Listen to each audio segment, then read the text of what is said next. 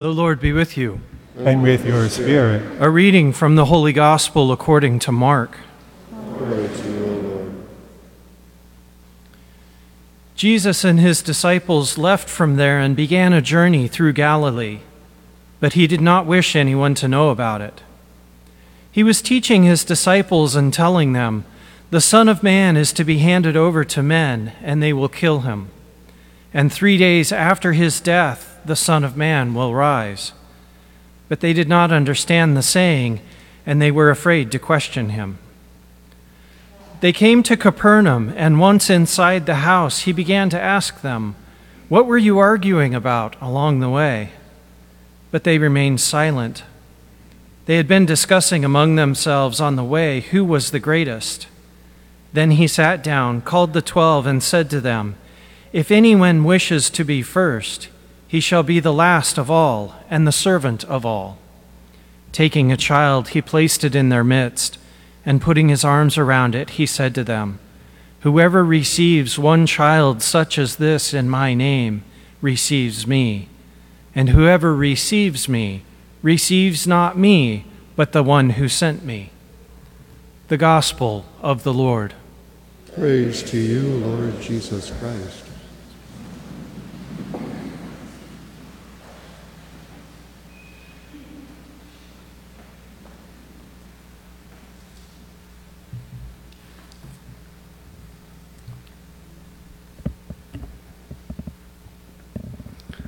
On this Sunday, when we hear in the Gospel of the importance of being like a little child, I think it's worth spending a few moments reflecting on that, and I discovered a poem entitled "On Turning 10."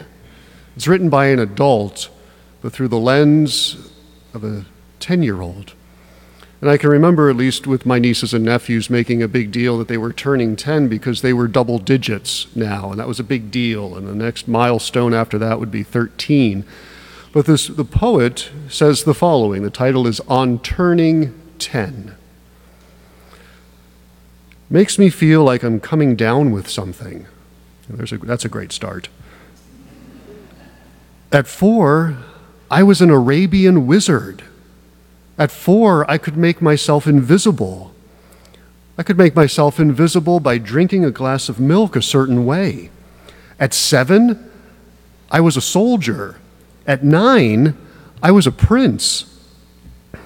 But turning 10 is not easy. This is the beginning of sadness. As I walk through the universe in my sneakers, it's time for me to say goodbye to my imaginary friends. I used to believe that there was nothing under my skin but light. Cut me and I would shine. But now, when I fall upon the sidewalk of life, I skin my knee. I bleed. It's a poem about the hard reality of reality. That moving from childhood into adulthood, even at the age of 10, you notice the change. And it's a reflection, I think, upon the reality for all of us that sometimes life is hard and sometimes it's not all that we hoped for. And that brings us into today's gospel. We have 12 apostles and a group of disciples and a significant number of followers of Jesus who have a particular image of life. Their life has been hard. They're a group of Jewish people. They're living in occupied territory under the Romans. Life is not easy. They're looking for a Messiah. They're looking for someone to rescue them. They want this Messiah to restore Jerusalem to the way it was under King David. That was the glory days. That was the time they want to go back to. Anything's got to be better than today. So they're looking for a great leader. They're looking for a military hero. They're also looking for a healer.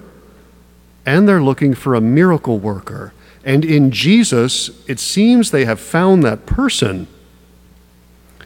But at this point in the second half of the Gospel of Mark, Jesus is saying, like this 10-year-old, Jesus is saying, if you cut me, I bleed.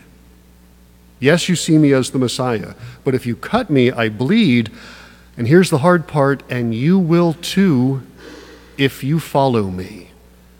That's the reality that creeps into today's gospel.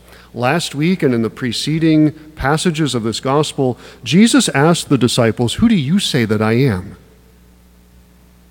I asked what people say I am, but who do you say that I am? And Peter gives a great answer. It's a profession of faith. He says, "You are the Christ." Peter gets it absolutely right. But then when Jesus talks about how Jesus has to suffer and die and his blood will be shed, Peter starts to argue. He says this can't be. And that's when Jesus immediately rebukes him. "Get behind me, Satan. Get behind me." Peter, the rock, at that moment becomes the stumbling block. And Jesus rebukes him.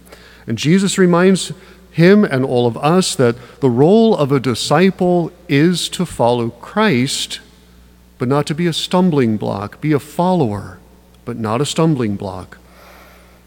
And Jesus says to be a follower, you must deny yourself, take up your cross, and follow him. And at this point in the Gospel of Mark, it's now the second time they have heard that from Jesus in this very short gospel. It's the second time they've heard that he has to suffer. This time when they hear it, they're silent. And they continue along the way, and that silence evolves into a squabbling, into an arguing about who among them is the greatest. And so Jesus gets wind of it. He puts them on the spot. And to put it all in perspective for them, Jesus then takes a child and puts the child in their midst. And at this point in history, the child is way down on the social ladder, right at the bottom. So the disciples go from talking about who's the greatest, and they now see the least placed in their midst. And Jesus says, "Whoever receives one child such as this receives me. And whoever receives me receives not me, but the one who sent me."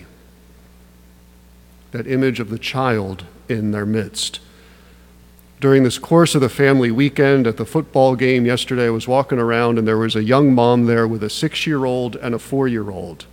And those boys were mesmerized by the football game. They were in their glory. And the mom said to me that she wished she could freeze frame this point because she loved having a 6-year-old and a 4-year-old because they were inquisitive, everything was new, they were wide-eyed, discovering things. There was an innocence about them. And so parents know very well what it is to receive a child in their midst.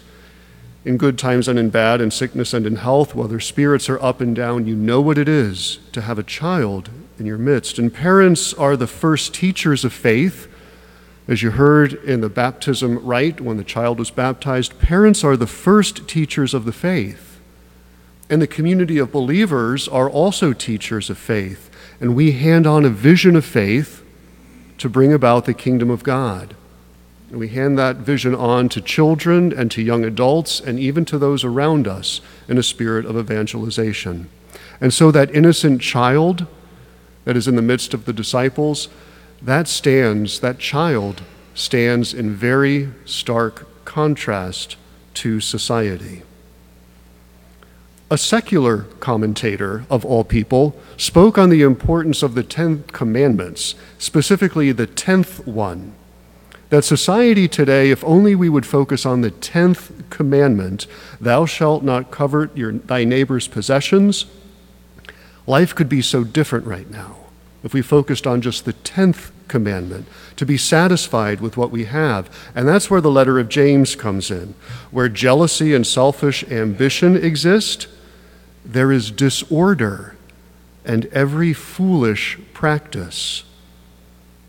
If only we could focus on the 10th commandment and be satisfied with what we have. And so when Jesus places the child, the innocent child, in the disciples' midst, it's a reminder that Jesus is living a life of self-emptying, and he is loving for the sake of the kingdom of God.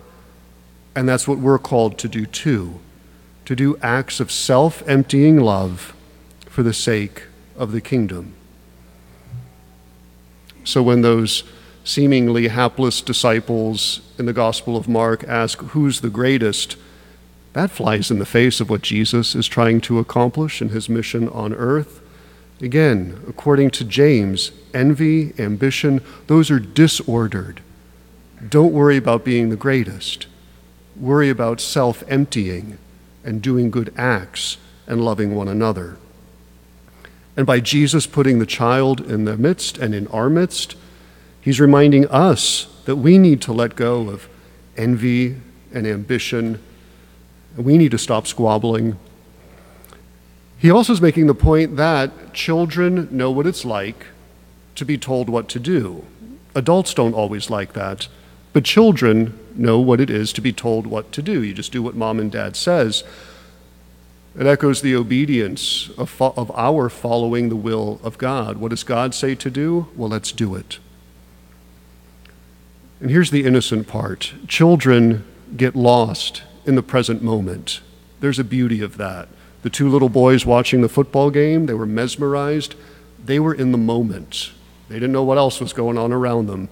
They were living in the moment. And that's very poignant, and it's a reminder of our call to live joyfully and to abandon ourselves to the present moment. Envy says, oh, what didn't I get? Or how have I been wronged in the past? Ambition, wrong ambition, says, what am I going to do in the future? But let's abandon ourselves innocently and joyfully to live in the present moment. We're called to be childlike, and we're called to be followers of Christ, not stumbling blocks, but followers. And we're following Christ up the hill of Calvary. We're following Christ into the kingdom of heaven. And today we lift up our hearts in praise and thanks to God because Jesus gives us the example of what that is like. He places his arms around a little child and places that child in our midst. And that's what the kingdom of heaven is all about.